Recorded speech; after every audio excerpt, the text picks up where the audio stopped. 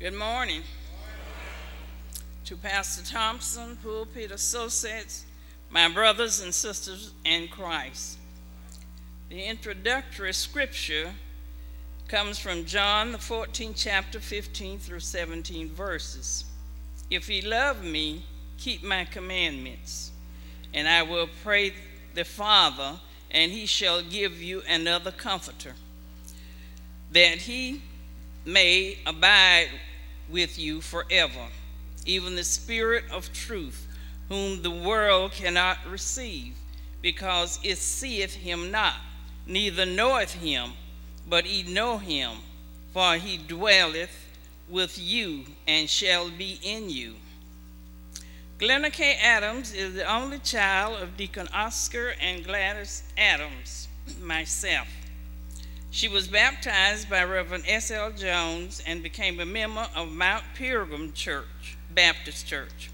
Under the pastorate of Reverend Jones, she served in the Sunday school department as a teacher. She has always had a passion for singing and served in the music department as a faithful member of the youth adult choir and the gospel chorus, and as choir directress of the children's choir. After Reverend S.L. Jones' homegoing, she served under Dr. Charles E. Glover as assistant superintendent of the Sunday school teacher, musician for the male chorus, and the Sunshine Band children's choir. There came a time when she noticed that the teenagers of the church were not singing. She made inquiries about that, and with the pastor's permission, she initiated the inception of the C.E. Glover Young People's Choir from ages 13 through 19. When she served as a directress and musical directress and mentor to the teenagers of the church. As the life changes came along, she made the decision to move her membership to Zion Hope Primitive Baptist Church under the leadership of Dr. Bernard C. Yates, where she continued serving as a teacher of the Sunday school and singing in the choir. While at Zion Hope, the Lord put it on her heart to start her own ministry, which was the Earthling Vessels Drama Ministry. With the help of the Lord, she was blessed to minister to the congregation and the community through drama in many dramatic presentations, including the full-length plays, the Empty Tomb, and a Black History play that she wrote entitled Lest We Forget. After another life change, her membership is now at the Greater Union Baptist Church under the pastorate of Dr. Michael Thompson, where she serves as a faithful member of the mass choir, as interim Sunday school teacher, and as directors of a short Easter skit, Where is the Proof? Last year she did this. Glenda Kay attended public schools and graduated from Pensacola High School here in Pensacola. She attended Pensacola Junior College and the University of West Florida, graduating with a Bachelor of Science degree in molecular biology.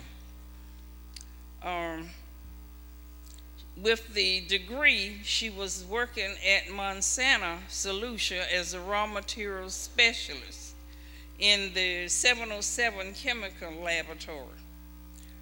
While working, she continued her pursuit of higher education at UWF and attained a master's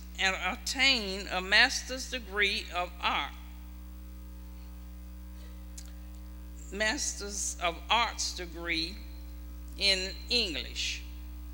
After being laid off from Volusia, she taught as an adjunct professor of English at the University of West Florida, where she won awards for her short story writing and as Teacher of the Year. Seeking full-time employment, the Lord has blessed her with the current position as financial advisor with the firm Edward Jones Investment, where she now helps to educate people about their retirement needs and their educational needs, their investments, and their overall financial health. If you need to know anything about investments or financial help, see her. She'll be glad to help you and give you any kind of advice about all of these things. All right. She loves the Lord and is a devoted worker for Him. She has a passion for helping others that her job allows her to do, and for communicating God's word through teaching, singing, and drama. Ladies and gentlemen, this is my daughter, Glenda K. Adams.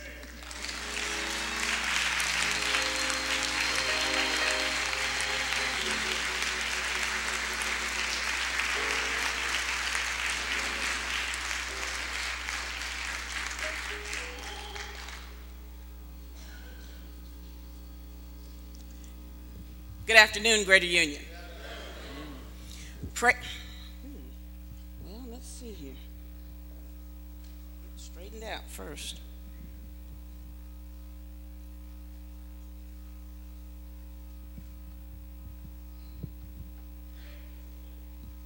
Okay.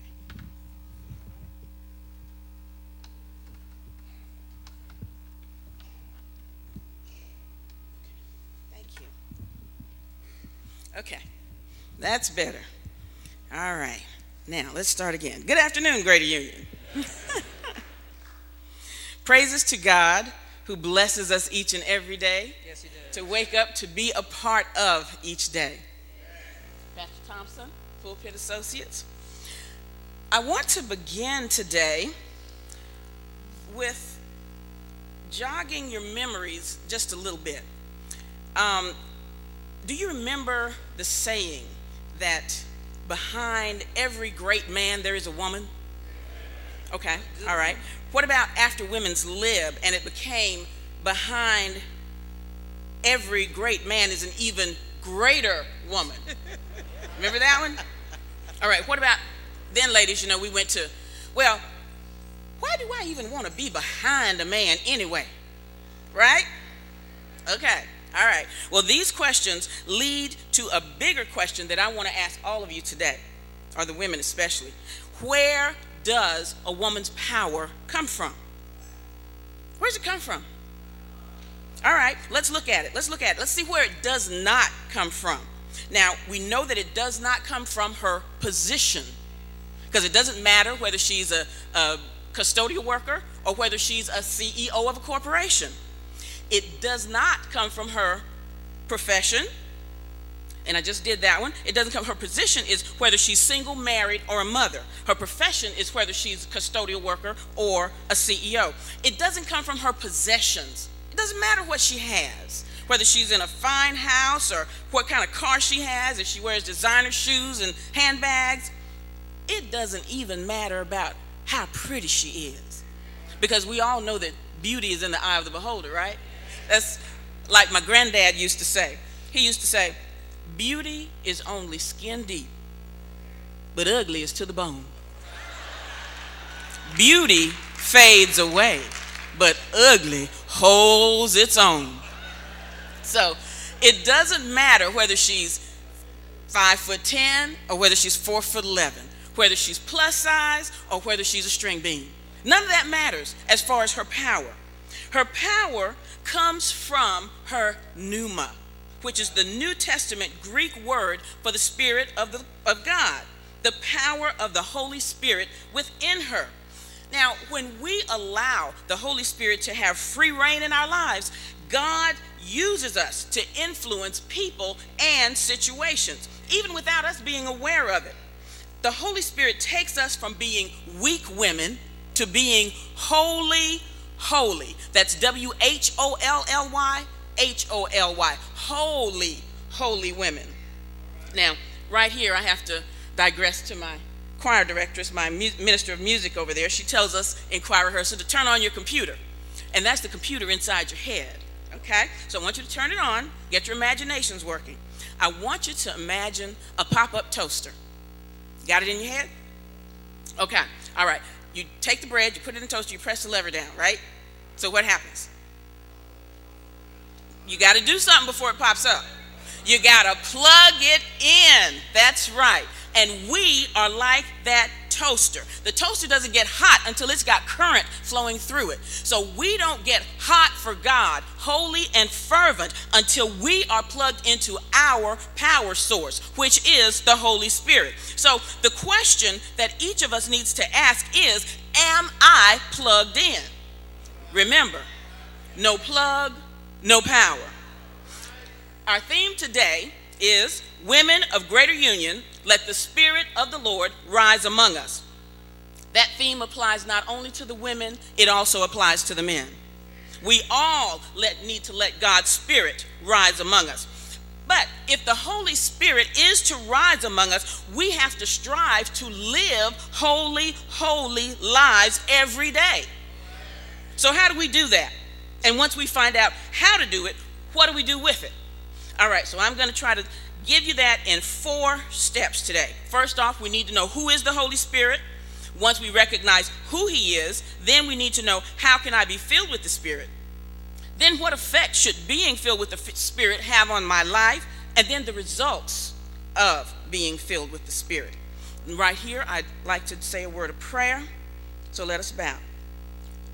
Holy God, in the name of Jesus, I'm asking you today to help me to surrender to you daily and to be plugged into your power source so that the power of your Holy Spirit may flow in and through me to touch those under the sound of my voice, so that your Holy Spirit will rise among us, Lord, rise among us all to further your purpose in and through us.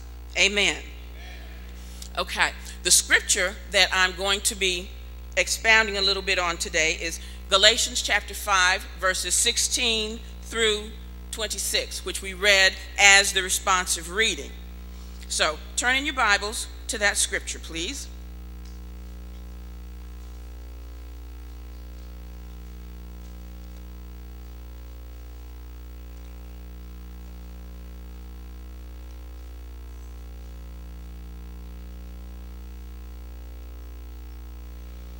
And when you have it, let's do as we always do. Let's stand in reverence to the word.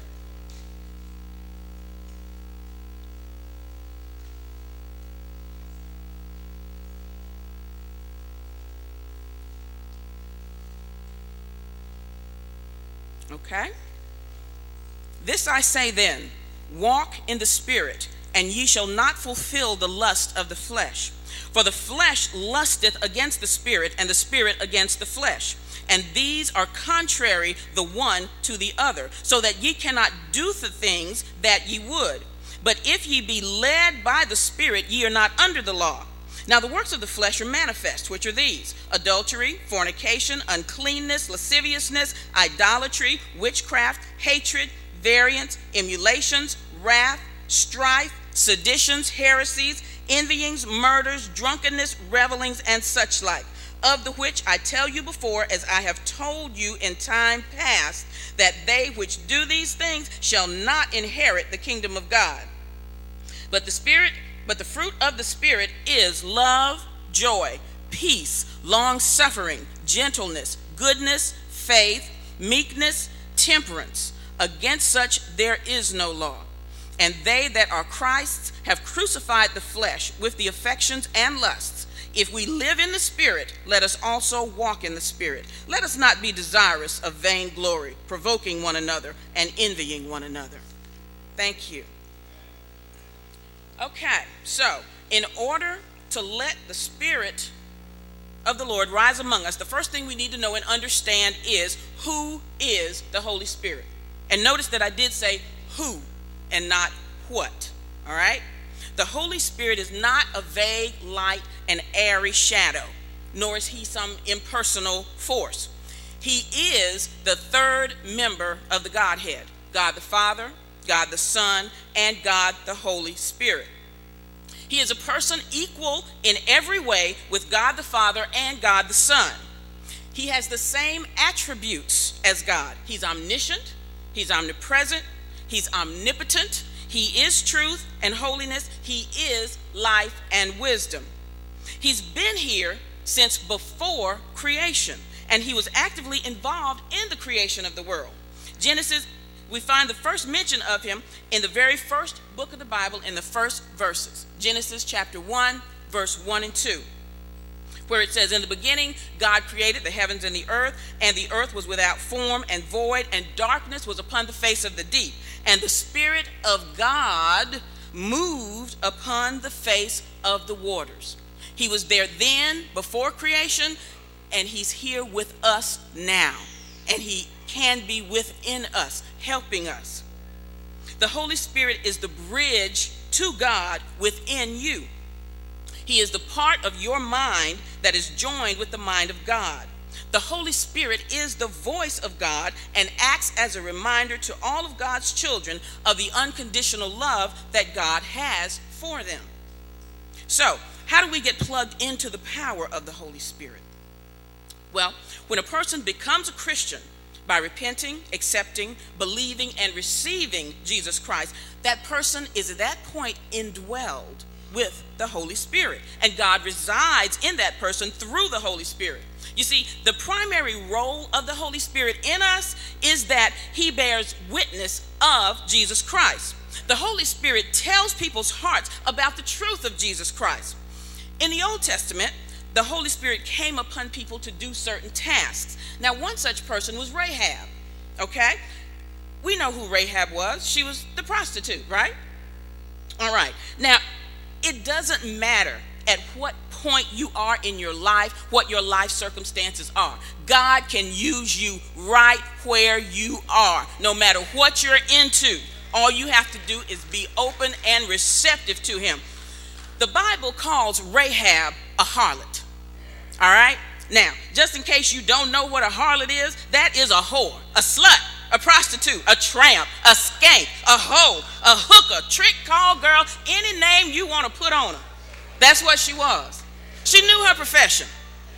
She made no excuses for it. But God let the Holy Spirit come upon her to strengthen her faith that the God of the Hebrew people was the true God, was and is. She saw that her idol gods were not going to save them. She knew that if she did not have the faith in the Hebrew God, that they would all be destroyed.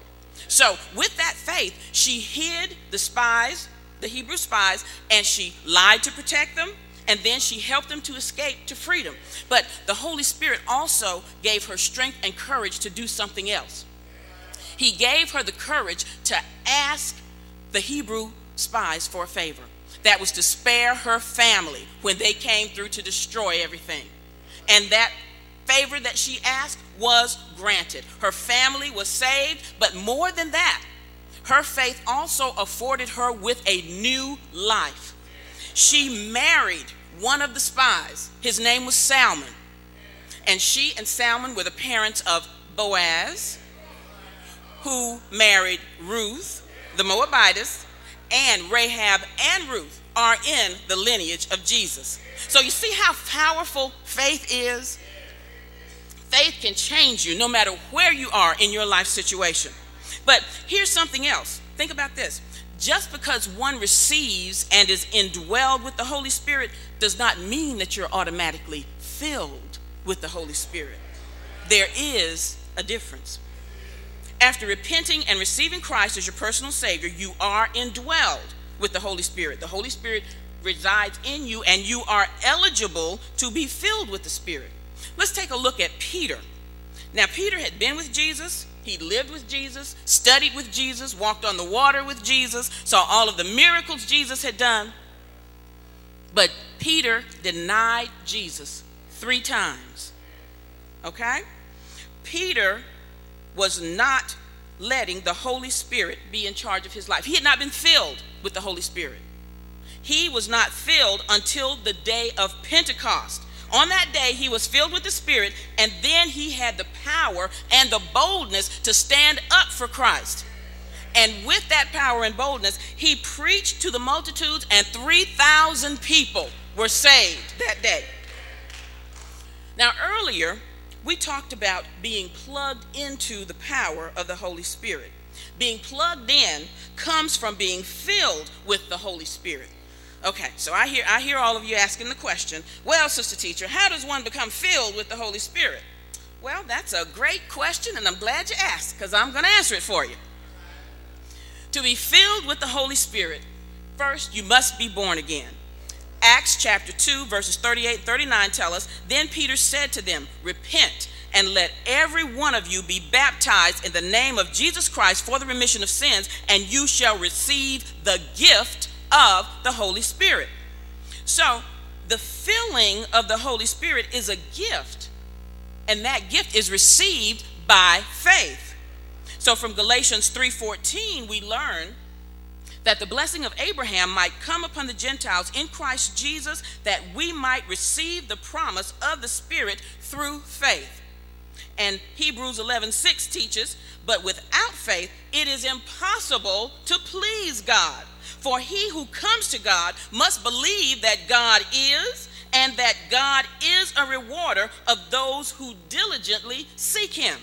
So, in order to be filled with the Spirit, we must be born again, and then we must receive the filling of the Holy Spirit by faith.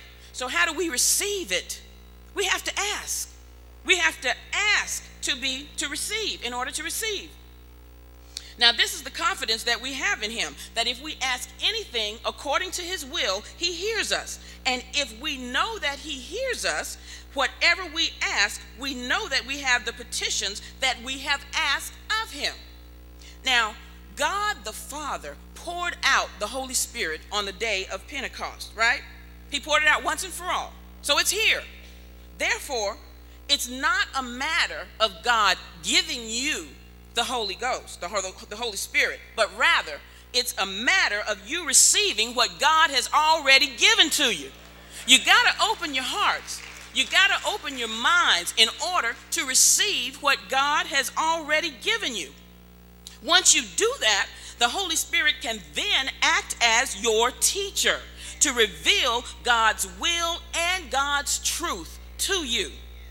For this to happen, ladies and gentlemen, we must be willing to let God have control of our lives. Now, just because the Holy Spirit resides within you, that doesn't mean that you're going to automatically walk in the Spirit, okay? And it doesn't mean that he automatically takes over your life, because it's a process. You've got to work on it, okay?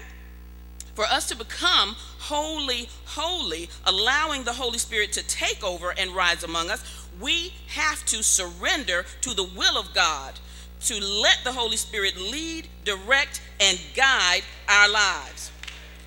All right, now, back to our scripture. Verse 16 says, then I say, walk in the Spirit, and ye shall not fulfill the lust of the flesh. So you walk. How do you walk in the Spirit? You walk in the Spirit by faith. You have to trust in God and in his promises. This is the only way that a Christian can live the Spirit-directed life. Just as Rahab had faith, we must trust Christ moment by moment. And as we trust Christ and the Holy Spirit to lead and direct our lives, a number of things will start happening for you. Your prayer life and your study of God's word will become more meaningful. Things that you've read over and over again will start to make more sense for you. They'll have a deeper meaning. You'll be able to see things, pull things out of those passages that you haven't been able to grasp before. You will experience his blessing, his power in witnessing. You'll be able to talk about Jesus to other people, to help bring them into the fold, to help bring them to Christ, help them to see that Christ is alive and working in their lives right now. you would be prepared for spiritual conflict against the world and against the flesh.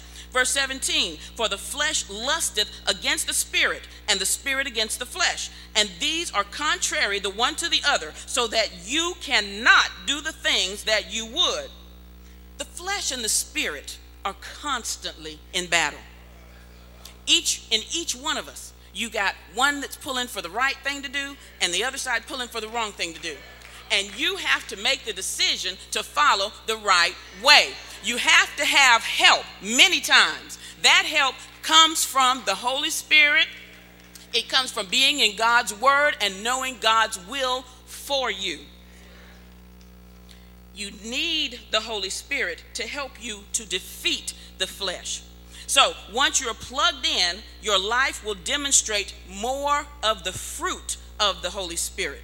And notice that I did say fruit, not with an S, fruit in singular. You know my English professor has to come out somewhere. So this is a singular word. There is only one fruit, but that fruit has 9 character traits or characteristics. And if the Holy Spirit is leading and guiding your life, you should be displaying all 9 characteristics of the fruit.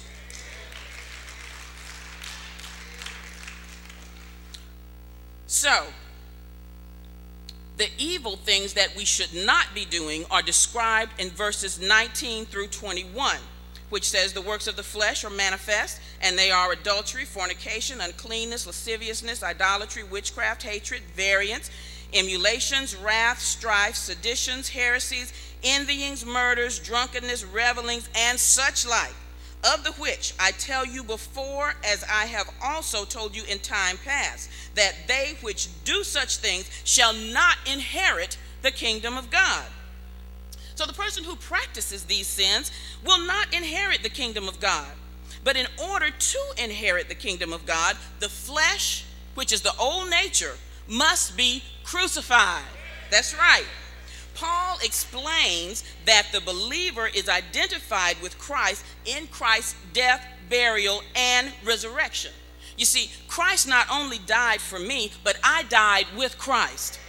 Christ died for me to remove the penalty of sin, but I died with Christ to break sin's power over me. But, you know, God is not just interested in us avoiding sin. He also wants us to produce a positive goodness. So, at this point, I need to ask all of you another question. Don't raise your hands on this one. I just want you to answer it to yourselves. And that question is, are you a Christian? I didn't ask if you're a church member. I didn't ask if you attend church regularly. I ask if you are a Christian. I'm talking about a true born-again Christian, because Jesus warned us in Matthew 7 that many think that they are Christians when in fact they are not. So, how do you know? How do you know if you're a Christian? Well, are you leading and directing your own life, or are you letting the Holy Spirit lead and guide you and helping you make your life decisions? Here's another question for you. If you are a Christian, then what kind of fruit are you producing? Jesus tells us in Matthew chapter 7, verse 17, that every good tree bears what kind of fruit? But a bad tree bears. So, look at your life. Do you see bad fruit, or do you see good fruit? The fruit of the Spirit listed in our passage has to do with character. My character and your character. What kind of character do people recognize when they see you? Or better yet, when they get to know you? Because, you know, we can put on some faces. We can look like, oh, she's so sweet.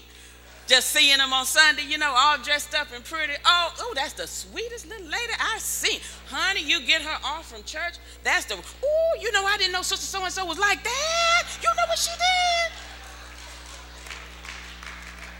So now what people see in us in church is what they're supposed to see when we get out. Okay?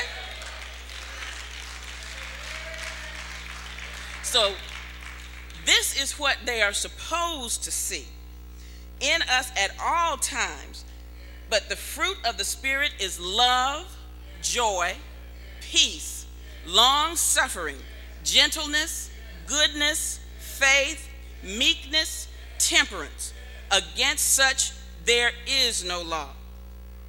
That's what they're supposed to see in us.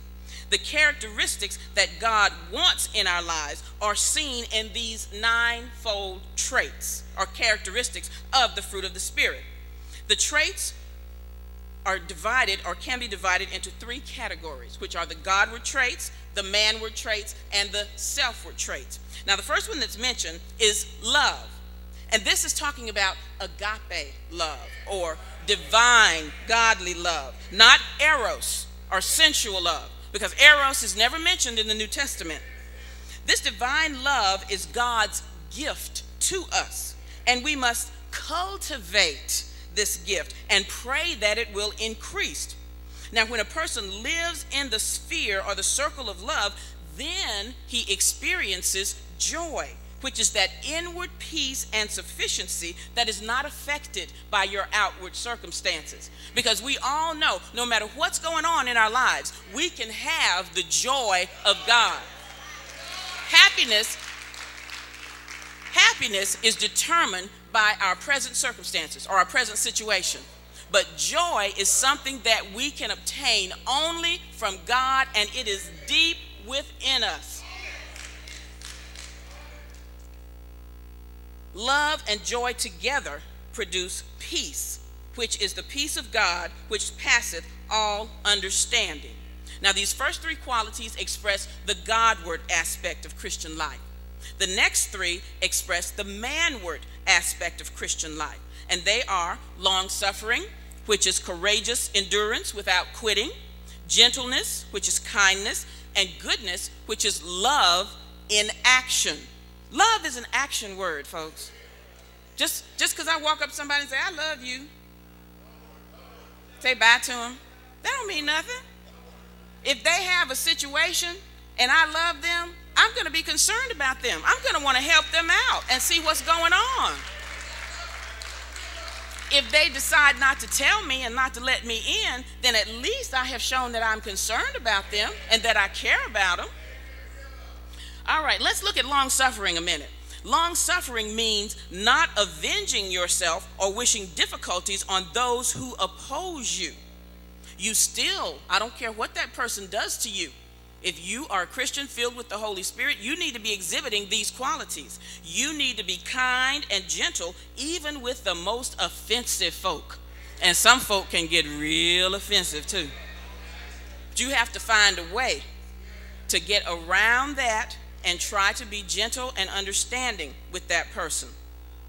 Because you will be kind and gentle even in the most offensive people, and you will sow goodness where others sow evil. Human nature can't do this alone. We have to have help. We're all human. We all have that old nature buried down there. We're keeping it buried as well as we can, but we have to have help to keep it buried because he wants to rise. He wants to rise, but we have to keep him stomped down with the help of the Holy Spirit. That's the only way we can do it. The final three qualities are selfward. They are faith, which is faithfulness or dependability, meekness, which is the right use of power and authority or power under control, and temperance, which is self-control. Now, I want you to understand that meekness is not weakness. But the meek Christian doesn't throw her weight around either. So just as wisdom is the correct use of knowledge, so meekness is the correct use of authority. And as I said, the flesh can never produce the fruit of the Spirit. And the difference is this: when the Spirit produces fruit, God gets the glory.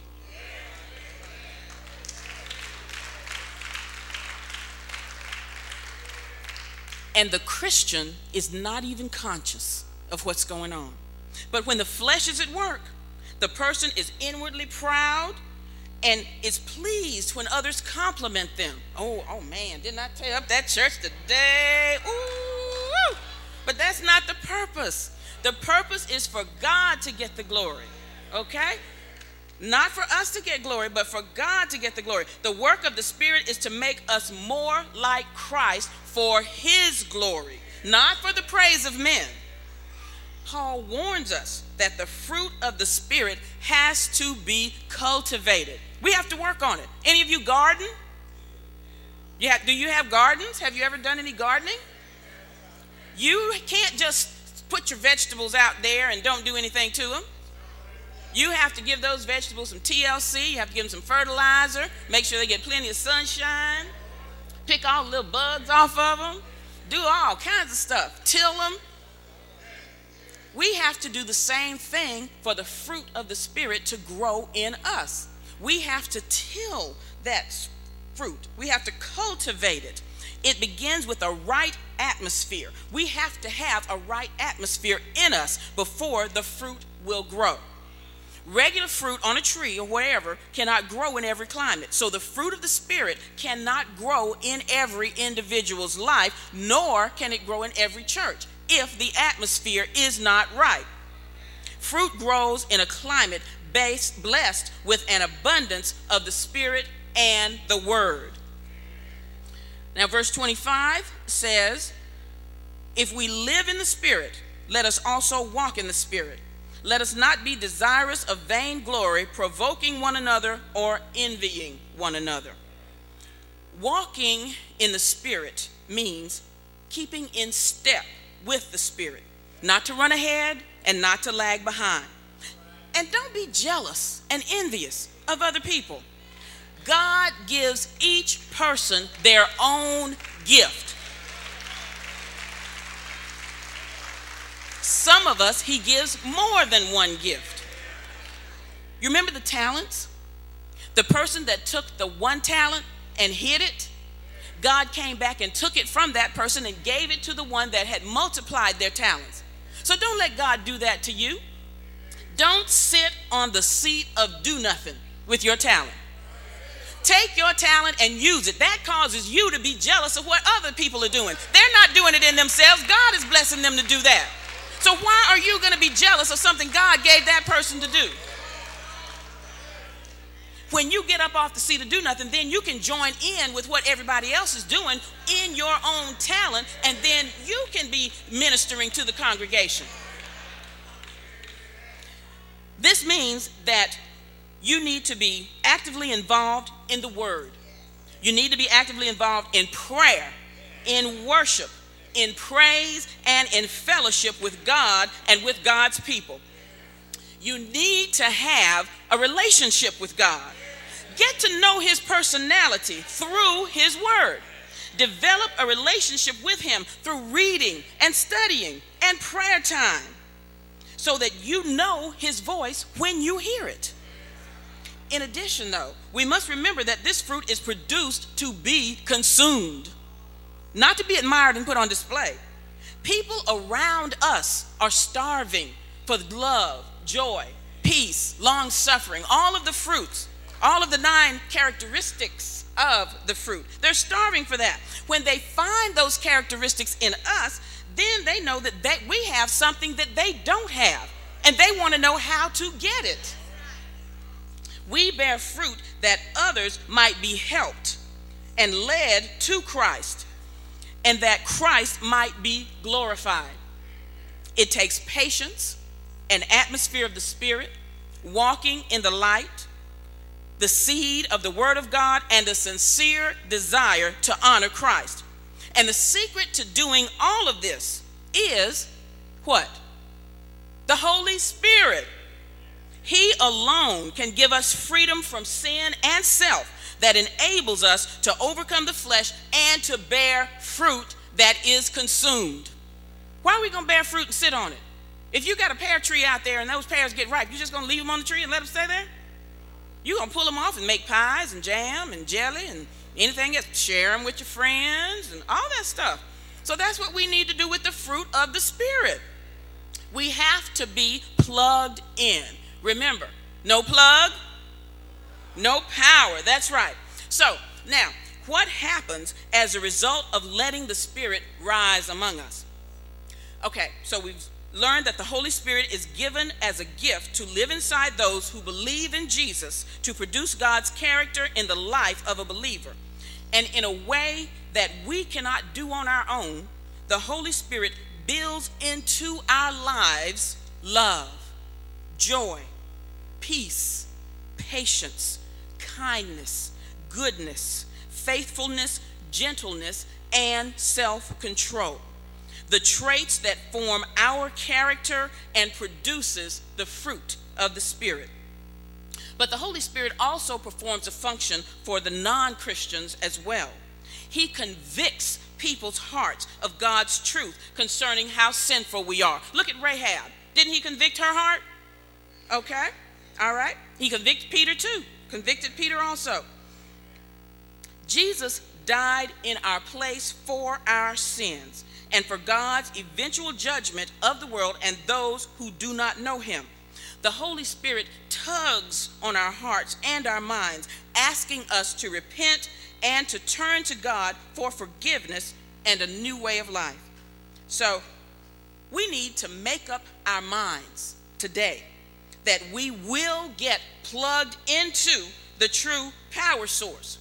And we do that by yielding to, surrendering to, and relying on the Holy Spirit to help us exhibit the characteristics of the fruit of the Spirit.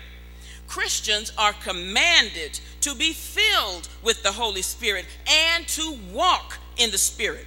And once we are filled, the Holy Spirit empowers Christians to live holy lives, to be able to perform ministerial duties that promote spiritual growth among Christians and that draws non-Christians to Christ. We are to help one another, minister to one another, lean on one another, depend on one another, be prayer warriors for each other, and strengthen one another. Women and men of Greater Union, I charge you today for the purpose of empowering us for service for God, to further his kingdom, to help others know of him, and to be a blessing to our fellow women and men. Let the Spirit of the Lord rise among us.